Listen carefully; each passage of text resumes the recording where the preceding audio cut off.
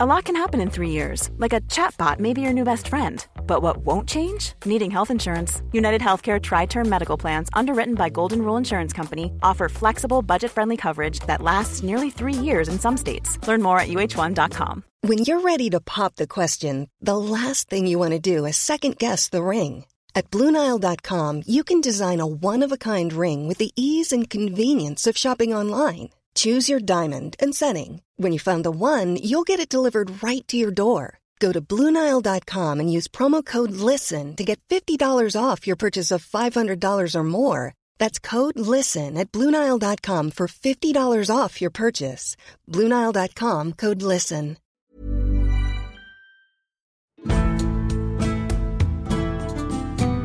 Welcome to this episode of Gone Medieval. I'm Matt Lewis. If we think of Crusades, we invariably think of the Holy Land. Crusading wasn't limited to that region though by any means. And when we consider Crusaders, the focus is usually on the Franks, the French, and maybe Richard the Lionheart and a few others.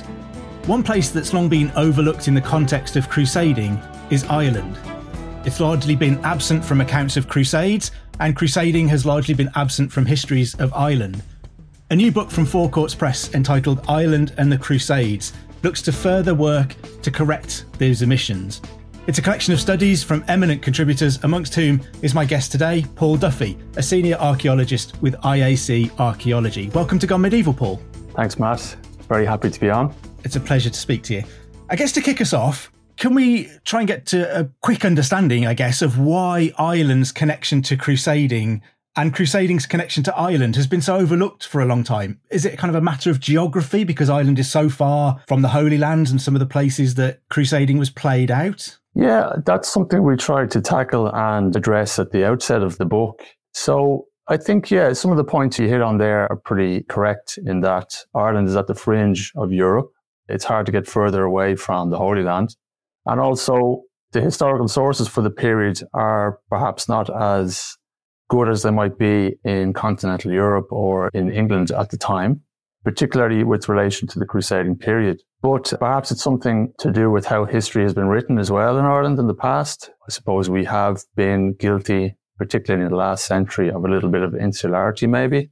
And then there's also the question of, you mentioned the Holy Land there. And I suppose we like to view ourselves as a bit of a Holy Land as well in a historical context with this concept of the Isle of Saints and Scholars. So it has been suggested that maybe in previous historiography, the view that Ireland was in some way this kind of trope of the Isle of Saints and Scholars, it's a trope that was well known in the medieval period, that the Irish were in some way holding the torch of Christianity in the Western Europe and reintroducing Christianity through peaceable means, through missionaries visiting Scotland and down into the western parts of England and even into the continent. It's perhaps a more noble or a more Christian way of introducing the faith, and perhaps in a historiographical context, previous historians weren't too keen to explore a link between Ireland and a more violent form of Christianization, let's say. Yeah, and I guess particularly in the last century, that idea of using violence to further those kind of aims has become increasingly less attractive. And so to associate yourself with the idea of that Isle of Saints and Scholars is much more preferable to the idea of the Isle of people who went and slaughtered other people in other countries. Absolutely, yeah. It's nice to be on a high horse looking down at the practices of others, but that's only obviously one part of the story. The absence of reference to crusading in the earlier sources in particular, and, that geographical distance, I suppose, it had led people to presuppose that maybe there wasn't a huge amount to be explored there. Yeah. And one thing I wanted to ask is whether there was anything that we could consider a crusade within Ireland. I mean, Ireland kind of remained Christian when a lot of the British Isles slipped back to paganism before the return of Christianity then, which was largely driven by, quite often, Irish monks bringing Celtic Christianity back to the British Isles. But was there ever any portion of Ireland's history in which we might see Christian crusading happening on the island of Ireland? Yes, now that is an area that has been quite deeply explored in the past in Ireland, particularly with regard to the Anglo-Norman invasion of Ireland. And a lot of the conversation around that idea of crusade in Ireland centres on this document, the Laudabilitor. Now, I'm not sure how familiar listeners in other countries may be with the Laudability, but it's a very important text for us in Ireland. It was a papal bull issued by Pope Adrian, who's the only English pope ever to have held that title. It was issued early in the reign of King Henry II.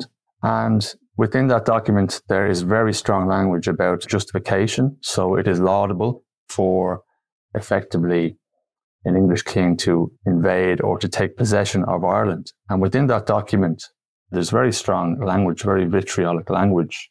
One of the justifications is to extirpate the filth of native Irish abomination. So that's crusading talk. Now, laudability itself isn't without issue, and there's a lively debate around its veracity, but I suppose that the questions around it, like, was it a forgery or was it exaggerated by courtiers or by people connected to Henry II? And again, that's something that's touched on and discussed in full by Maeve Callan, and it's touched on in some other papers. So that question of, was there a crusade in Ireland? Can we view the Anglo-Norman incursion into Ireland as a crusade? That's something that's been discussed again and again. So ultimately, laudability wasn't acted upon in the early part of Henry II's reign because his attentions were elsewhere. And to what extent the adventurers who came to Ireland later on in Henry's reign, in what I suppose we'll call the Anglo-Norman invasion, to what extent they were thinking about religious reform is quite questionable. There was all sorts of other motivations at play. But to come back to your question, has there ever been crusading on the island of Ireland? Again, the book is full of examples. So that question surrounding laudability is really teased out and looked at. It certainly was in the mix as a justification. I suppose in my chapter in the book, I look at the parallels between laudability and other calls to arms, particularly to do with the Albigensian Crusade, which we might come to a bit later on. But in the book, there's other examples of the English in Ireland in the 13th and 14th century lobbying the Pope directly or lobbying the English King, Henry V, in one example, to seek a papal justification for a crusade in Ireland against the Gaelic Irish. This features very strongly in the history of Ireland, where the Anglo-Normans, let's say the English, are viewing the Gaelic Irish Christianity, or at least they're using it as a pretext during times when what was going on around that period, interestingly, was a kind of a Gaelic revival and a reverse in fortunes of the English colony in Ireland. Catherine Hurlock, in her paper in the volume, she brings it all full circle and discusses the crusading rhetoric, and more than rhetoric in some cases, in the 16th century, from the later 16th century on, where during the Counter-Reformation, the idea of crusade is being used by insurgents and by lords who are championing the Counter-Reformation and who are looking for support, military support, for their uprisings in Ireland. So notably the Desmond rebellions in the later part of the 16th century that was happening in Munster. And then maybe listeners would be a bit more familiar with the big uprisings that were coming out of Ulster around the turn of that century. So the Hugh O'Neill and Hugh O'Donnell uprisings, culminating in this big, huge military engagement in Kinsale, where the Spanish have landed thousands of troops, obviously championing Catholicism. Crusade is not far from the lips of people at that time either. And I think it's always striking that laudability is really acted upon by Henry II in the immediate aftermath of the murder of Thomas Becket. So he has a political context to want to do something good for the Pope. And it's almost like he thinks, hang on, this idea of crusading in Ireland and converting them to Roman Catholicism has been around for a while. It happens to be politically convenient for me now. I'm going to act on it. You know, there's so much going on around it, isn't there? Funny you should mention that, because I'm an archaeologist by trade, and just to put that out there, as opposed to a historian, so I'm familiar with some of this material, but I suppose my main stock and trade is directing excavations, and for the last maybe 7 or 8 years I've been directing large-scale excavations around Dublin City and environs. One of the most interesting sites I've been involved in has been actually at the Abbey of St. Thomas the Martyr in Dublin, which gives its name to a very important thoroughfare in Dublin, Thomas Street. And it was founded in 1177 on the instruction of Henry II during that period. So it's seen as part of these reparations. Within the excavations, we found part of the precinct, when we found a part of the cemetery, which the majority of the burials that we came across, 120 odd burials, were actually straddling that period of invasion, that period of pre and post the advent of Henry II. And the fact that he came to Ireland at all and was here for such a long time, well, I don't want to misspeak, but it's certainly one of the longest periods an English monarch had spent in Ireland. He's very much putting himself far from the reaches of Rome whilst he kind of deliberates and figures out what to do. Yeah, it's a slightly vicious way of giving himself a bit of breathing space to work out what he was doing. But it's pretty clear what he was doing politically, which can only lead you to question the veracity of his religious aims when he was there. Tries to wrap it up as a crusade, but it's really about recovering his own reputation in Rome, I think. Exactly. And well, just to be fair, if you put any particular crusade under the microscope and the justifications for such, you'll probably get to a kernel of that somewhere. Yeah, very true. We can probably see the arrival of a crusading culture in Ireland with the arrival of the Anglo-Normans, who come for whatever reason, but they end up settling in a portion of Ireland. Is it then that we start to see evidence of an interest in or a connection to crusading? Do we see Anglo-Normans trying to use their Irish lands to fund crusading, for example? Yes, well, I suppose the biggest thing that you see, and just before we move on to that, to say that there are some hints and a few indications that the Gaelic kings and princes would have had an interest in crusades. It's just potential we don't have the actual records. There's a couple of continental sources that hint at Gaelic Irish participation in the crusades. Not really verifiable, and in some cases we're struggling with the terminology where Scots are being mentioned, and Scots at that time obviously could mean Irish or Scottish. And there's a couple of interesting hints that maybe there were connections with crusading kings or individuals. With the strange records of a camel, for example, being gifted to Murtagh Uibrín by the Scottish king. I think that's around 1100, 1102.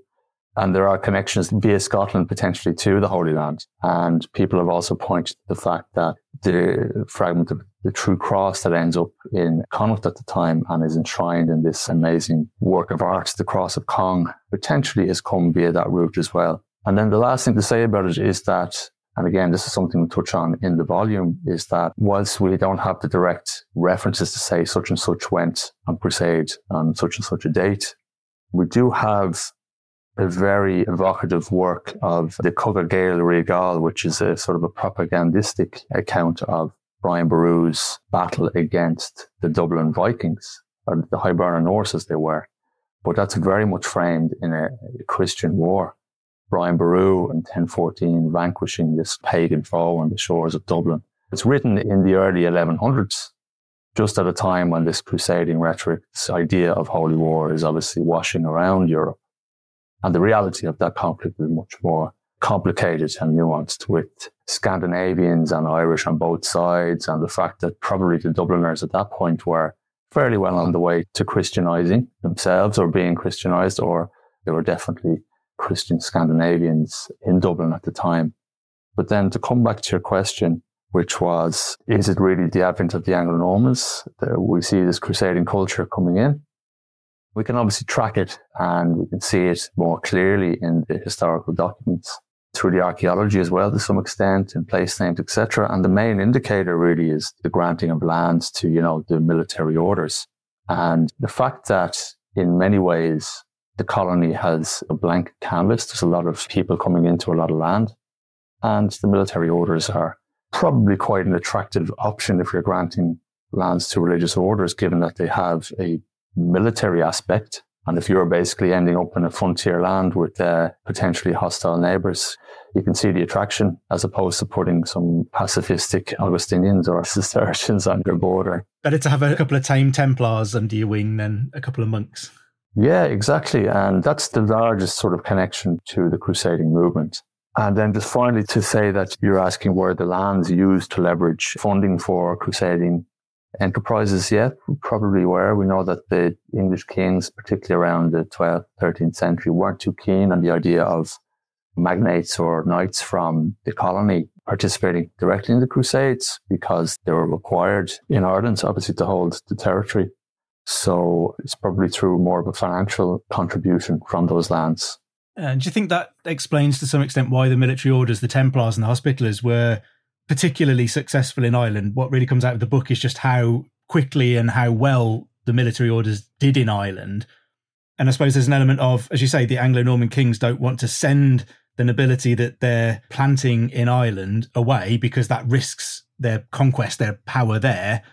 but they do want money. So the military orders are quite a good way to siphon off money and lands without sending men. Yeah, absolutely, yeah. Given those networks that were in place all across Europe through those orders. And also, again, the added benefit, we sort of discussed how maybe a particular baron might have been attracted by installing military orders, but also on a more of a administrative level. We have, and again, in the volume, Paolo Vertuani writes a very interesting chapter about how the Hospitallers were drawn into armed conflict again against the Gaelic Irish in these kind of expeditions into troublesome areas, most notably the Wicklow Mount, just on the doorstep of Dublin, the administrative centre of the colony. And do we have, you did mention it a little bit earlier, but I wanted to ask whether we have any views from the Gaelic population towards Anglo-Norman crusading. Do we see the Gaelic population being attracted to it at all, repulsed by it, or is there an absence of their voice on the subject? Yes, largely speaking, although we know that a lot of these Gaelic kings and princes, they viewed themselves, and they were viewed by others also, as important landholders, and by the Pope as well. Like, we have examples of papal bulls being issued for preaching crusades, the Archbishop of Dublin being instructed to preach crusades, but also the Abbot of Mellifont, and that's going out into potentially Gaelic areas as well. We know that the Gaelic kings and princes, they were going on pilgrimage to Rome. They were communicating directly with the Pope. That's the kind of stage they saw themselves on. And I'm sure that they were aware of crusading movement. And certainly if they're going to Rome and communicating with their contemporaries. So I suppose, yeah, we just don't know. Like, unfortunately, we don't have that direct voice, particularly for the earlier period.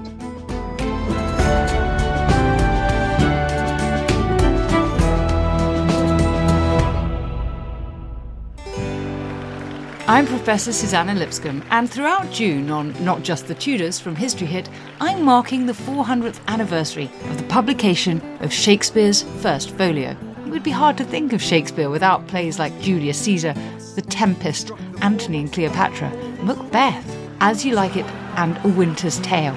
But without the First Folio, none of these would have survived. This is not a book designed to be carried around. This is a book which establishes itself in the library, in the study, and that physicality tells us something about how the plays are being rebranded, reframed for a new generation. Throughout this month, I'm delving deep into the First Folio, how it was produced, who made it, and to what extent it has ensured Shakespeare's enduring legacy. So do join me on Not Just the Tudors from History Hit, wherever you get your podcasts. Ready to pop the question? The jewelers at BlueNile.com have got sparkle down to a science with beautiful lab-grown diamonds worthy of your most brilliant moments. Their lab-grown diamonds are independently graded and guaranteed identical to natural diamonds, and they're ready to ship to your door. Go to BlueNile.com and use promo code LISTEN to get $50 off your purchase of $500 or more. That's code LISTEN at BlueNile.com for $50 off. BlueNile.com, code LISTEN. Hey, I'm Don Wildman, and on American History Hit, my expert guests and I journey across the nation and through the years to uncover the stories that have made the United States. From first flight to first ladies, from stitching the Star-Spangled Banner to striking gold in California to shooting for the moon with Apollo, we've got you covered. Catch new episodes of American History Hit, a podcast by History Hit, every Monday and Thursday wherever you get your podcasts.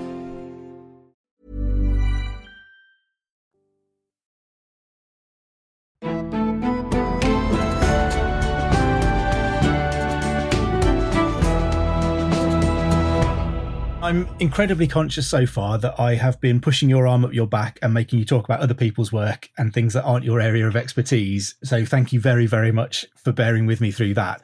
But I did want to get on to your contribution to the book, which is based around Hugh de Lacy II and his involvement in the Albigensian Crusade that we mentioned a little bit earlier. So could you tell us a little bit, first off, I guess, what is the Albigensian Crusade for anyone who doesn't know? It's essentially the crusade that was launched against the Cathars in the south of France. So it's a very complicated issue, and the historiography around that is changing, and what or who the Cathars were, as I'm sure you know yourself, Matt, you'd need an episode or two to delve into that in totality. But let's say for the purposes of this talk that they were viewed as heretics It was a belief in the south of France and through Lombardy and different places. And it was basically a simplified Christianity, let's say, where the practitioners are really moving away from the opulence of Rome. They're moving away from the concept of needing an intermediary really to speak to God. That includes priests, churches, etc. What they actually believe in practice is up for debate, and it is again debated quite vehemently in various circles. But interestingly, one of the documents, one of the very few codices that contains what we could possibly point to as a couple of clues and possible liturgical information, was found in Trinity College Dublin in the early 1900s amongst the collection of James Ware. So they were effectively sort of ascetic, peaceable, vegetarian to some extent. And this wasn't really, I suppose, viewed as good business for the Catholic Church at the time. It became slightly politicized in the 13th century and resulted in the Pope calling a crusade against effectively the heretics in that part of France. So it was the first crusade that was launched against Christians in Christian land. Launched in 1209. Huge participation initially from nobles in the north of France, in Germany, and massive numbers gathered to basically go south early in the crusade. And you can see the attraction. I mean, plenary indulgences were being granted by the Pope. So instead of having to traverse Europe and sort of make these seaborne voyages, the expense and the difficulty and the danger of getting to the Holy Land, you could have your sins expunged by a quick jaunt down towards the Mediterranean, effectively. That crusade attracted huge numbers initially, and then the numbers kind of faded after this 40-day service was done. That was a problem that they encountered over the coming years manning the crusade, particularly when it started to infringe upon crusade uptake for later crusades that were to be directed to the Holy Land. So it was a very bloody and controversial, even at the time, war on a region of Europe, largely controlled by the Counts of Toulouse and the Viscounts of Carcassonne. It always feels like a slightly dramatic, vaguely terrifying turn for crusading, that they turned it on Christians. And it's not nice that they were crusading against Muslims or anybody, but for medieval Christian mind, to turn crusading as a weapon against other Christians was a fairly shocking leap at the time, I think. Yes, and all that goes with it. I came across this whole story as an undergraduate. I did an Erasmus year in France many years ago. And I think looking back on it, what drew me to the story was I was seeing very clear parallels between the Albigensian Crusade and the Anglo-Norman invasion of Ireland. There's lots of similar language used at the outset. In two cases, as with the Irish venture, the reigning monarch, Henry II, neglected to travel to Ireland. He allowed his barons free-ish reign to make the crossing. Similarly, Philip Augustus did the same thing. He was too preoccupied with what was happening elsewhere, and he allowed his barons to take the cross. And in both cases, when the Crusade and when the Anglo-Norman invasion proved to be quite successful, and you could see that these very large areas of land were being won relatively quickly. It's only when all that consolidating work is more or less done that the monarchs weighed in, and they're attaching these huge areas to their kingdoms, huge kind of culturally distinct areas, and replacing previous law systems and languages with their own. There was lots there, lots of similarities that were jumping out. There's more than that now, just not coming to mind. But what's the most remarkable, I suppose, and not knowing any of this when I started looking into it, I was doing a little bit of research into what were the defences of Toulouse during these huge sieges, these massive engagements of thousands and thousands of combatants on both sides. This huge, very prosperous town, possibly around 10,000 people, dwarfing kind of Dublin, being besieged by these huge armies. The sources are very rich, particularly the epic poem called the Chanson de la Crusade, or the Canso, written in Occitan or the Provençal language. And it discusses these huge ditches and these arrangements of palisades, towers, the embrasures, all that kind of stuff. And when I was reading this poem, next of all, this name starts appearing that's charging the walls, this Hugh de Lacy. And Hugh de Lacy in Ireland is a very famous individual, a very famous character that's involved very heavily, one of the major players in the Anglo-Norman invasion, let's say, the takeover. So this is quite shocking at the time, quite surprising. And when, as an undergraduate, I did a little bit of digging into it, lo and behold, it turned out to be the son of the Hugh de Lacy that was so famous in Ireland. And not only that, but the son who had actually become the Earl of Ulster in 1205. So the story, effectively, it was just something I suppose I stumbled across as an undergraduate, and it's the gift that keeps giving, if I'm honest with you, because that story wasn't really known in Irish history, and the Irish side of Hugh de Lacy's story wasn't really known in France. So it really just fell to me to put the two together, and the story itself, the arc of the story, is very dramatic. So the de Lacy family come to Ireland, they carve out this huge territory of Meath. De Lacy is a favourite of Henry II. He's installed as a kind of a counterbalance against Strongbow, the Earl of Pembroke, who was making very big gains in Ireland at the time. And de Lacy has shown himself, he's coming from the Welsh marches. He knows very well what to do with the border. You build castles and you do all that stuff. So he's probably the most vigorous castle builder that we've seen in Ireland. And he was all over. He extended his kingdom from the Shannon to the sea, was his big claim. And he also went around building castles for other people. So his second or third son was called Hugh also. He kind of had to find his own way. He was granted a small bit of land by his elder brother. And then somehow, in a very strange turn that's still kind of hard to explain, he, in 1205, is created an earl. I don't have the figures in front of me, but I was reading up about this recently. I think it's one of only a handful of earldoms created in the reign of King John. And the only earldom created in Ireland to that date, and then for another 100 years or so. So this is a massively significant elevation, let's say, of somebody who's of relatively low standing, a younger son. And what he does with that earldom is, of course, he builds castles, he fortifies, and very quickly it seems that he became embroiled in a sort of conspiracy with Philip Augustus to actually overthrow John. And there's some documents there, again, that show this quite well. There's individuals linking the two. And so that dramatic rise suddenly in 1210, 5 years later, sees John arrive in Ireland at the head of this massive force, progressing through up the eastern seaboard of Ireland, making all of de Lacy's allies, his brother and everything, submit to him. And the only person who's holding out throughout this whole period is Hugh himself. So he refuses to submit to John. He retreats up into Ulster, and his actions are echoed by an amazing letter that survives in the Acts of Philip Augustus. There's a de Lacy in Ireland saying that he uses castles and his friends and followers to execute the plan, which is to get rid of John, basically. So he falls back to Carrickfergus, this big stone castle, one of the few stone castles in Ireland at the time. And he's surrounded by upwards of 5,000 men. He's got a couple of hundred men inside, and he still tries to hold out until the very end. He escapes through a postern door, onto a boat, onto a galley, across the sea to Scotland, flees down the length and breadth of England, and ends up in France and Normandy. So I suppose I started out the exercise way back then, trying to see if this individual, Hugh de Lacy, was the same that we know in Ireland. And he appears in this canso, this epic poem in the south of France in 1211.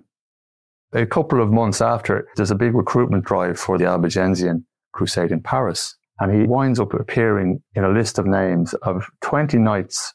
I mentioned earlier on that this huge force that descended on Carcassonne and Toulouse and that dissipated pretty quickly.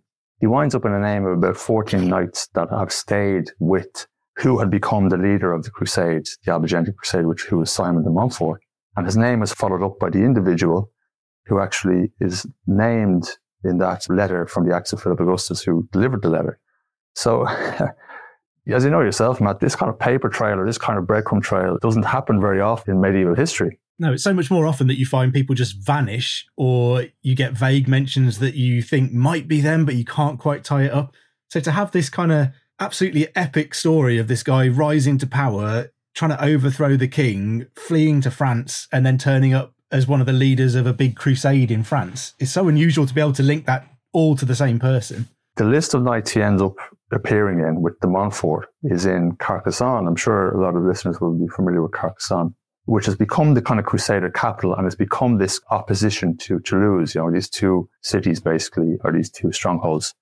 But what's happening at this exact point is that the Counts of Toulouse have amassed their allies. They're marching on Carcassonne. So we know that in Carcassonne, the 14 knights, their entourage is Simon de Montfort.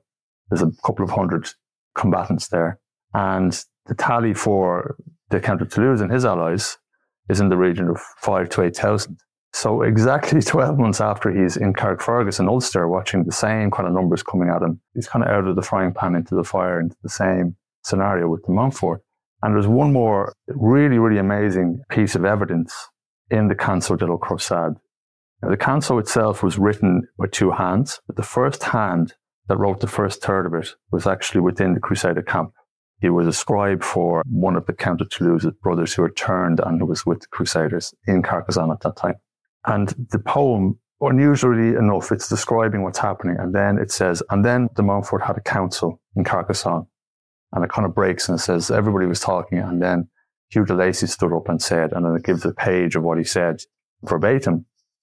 In these kind of medieval texts, they're literary devices. People have been used as characters to convey certain points of view or certain things. But in this instance, the words that de Lacy speaks in the Canso are so resonant of what he's experienced in Ireland.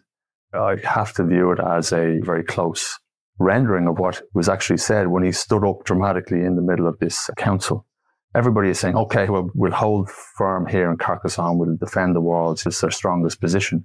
And Hugh basically says, look, if you will hear my counsel, the usual kind of preamble, I suggest if you stay here, you'll be surrounded and the Count of Toulouse will bring up his allies and you'll be starved out. And the words that he says is that you will be hounded and cursed to the ends of the earth, which you can really see how he might view going from Carrickfergus to Carcassonne as being hounded to the ends of the earth.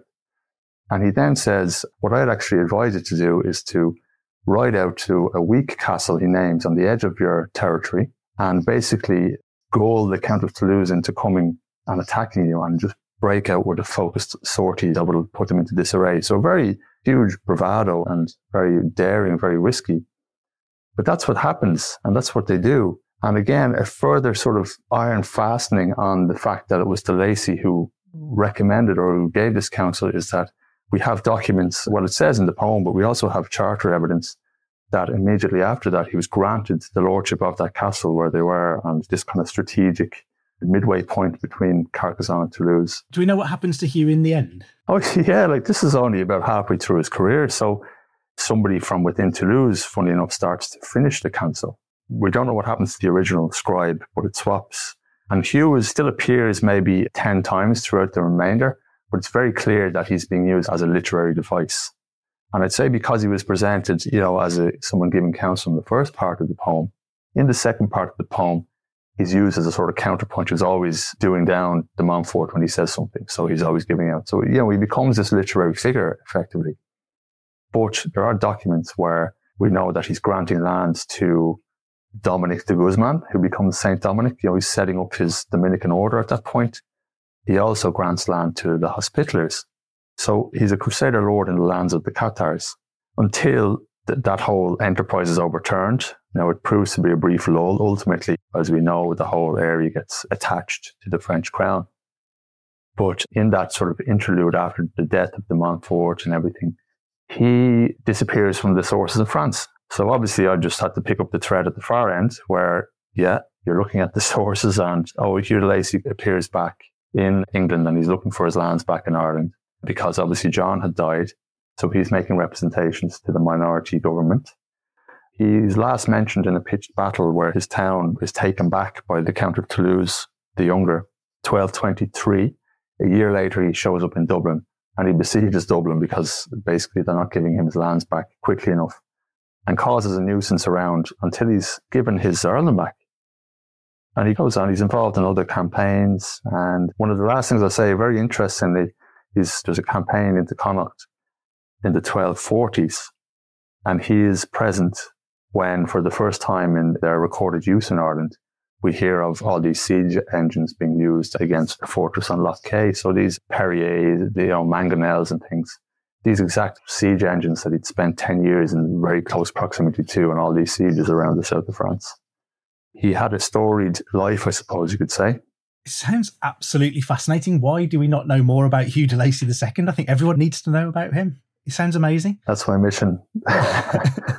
I mean, you've certainly whet everybody's appetite and given us loads of detail there. He sounds like an absolutely incredible figure who lived an absolutely incredible life. I'm going to go and start looking him up.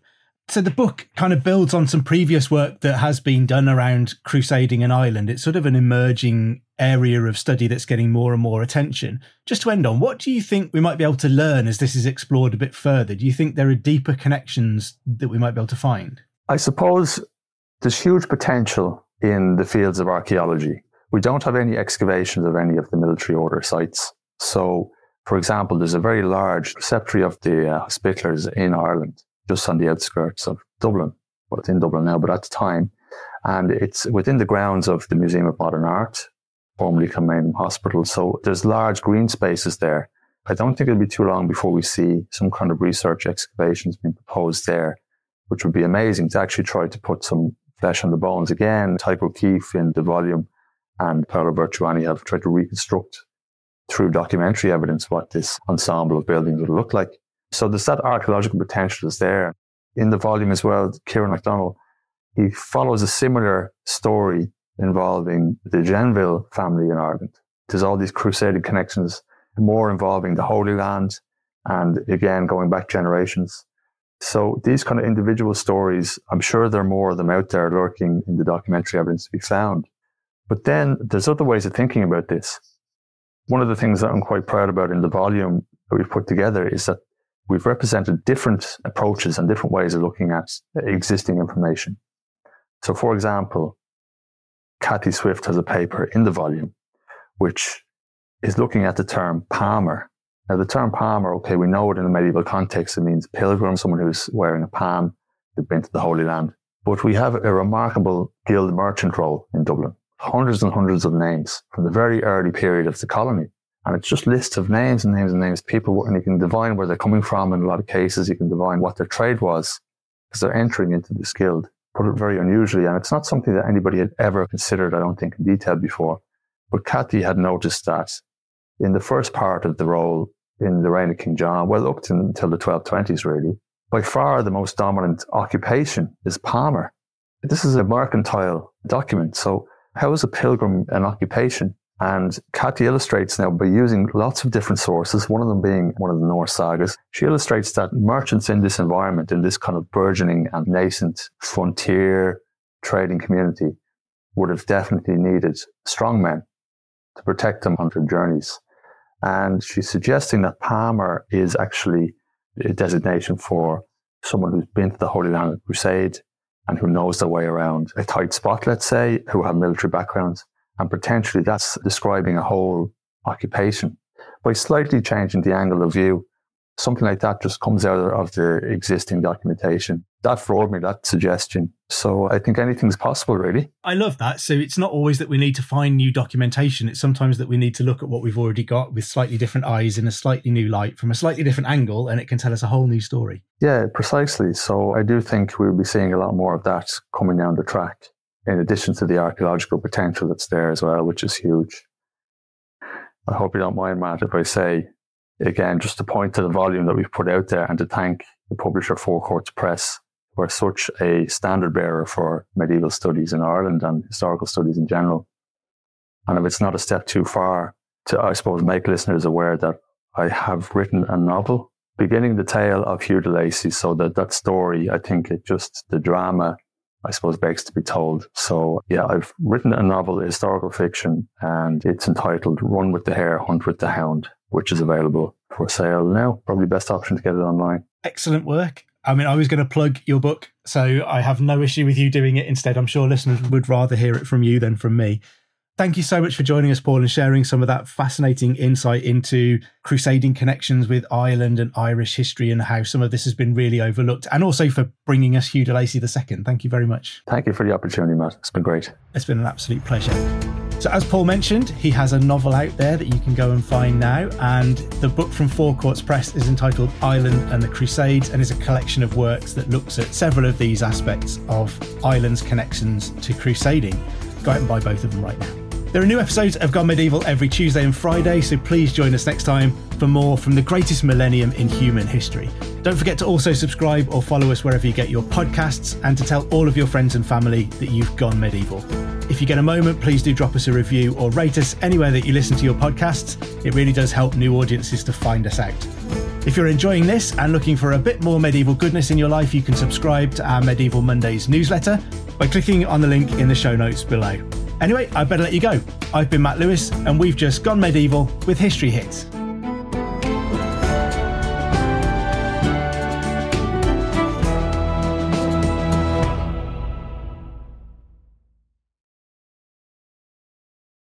Thank you for listening to this episode of Gone Medieval. Please follow this show wherever you get your podcasts. It really helps us out, and you'll be doing me a big favour. Don't forget you can also listen to all of these podcasts ad-free and watch hundreds of documentaries when you subscribe at historyhit.com/subscribe. As a special gift, you can also get your first 3 months for just £1 a month when you use the code MEDIEVAL at checkout.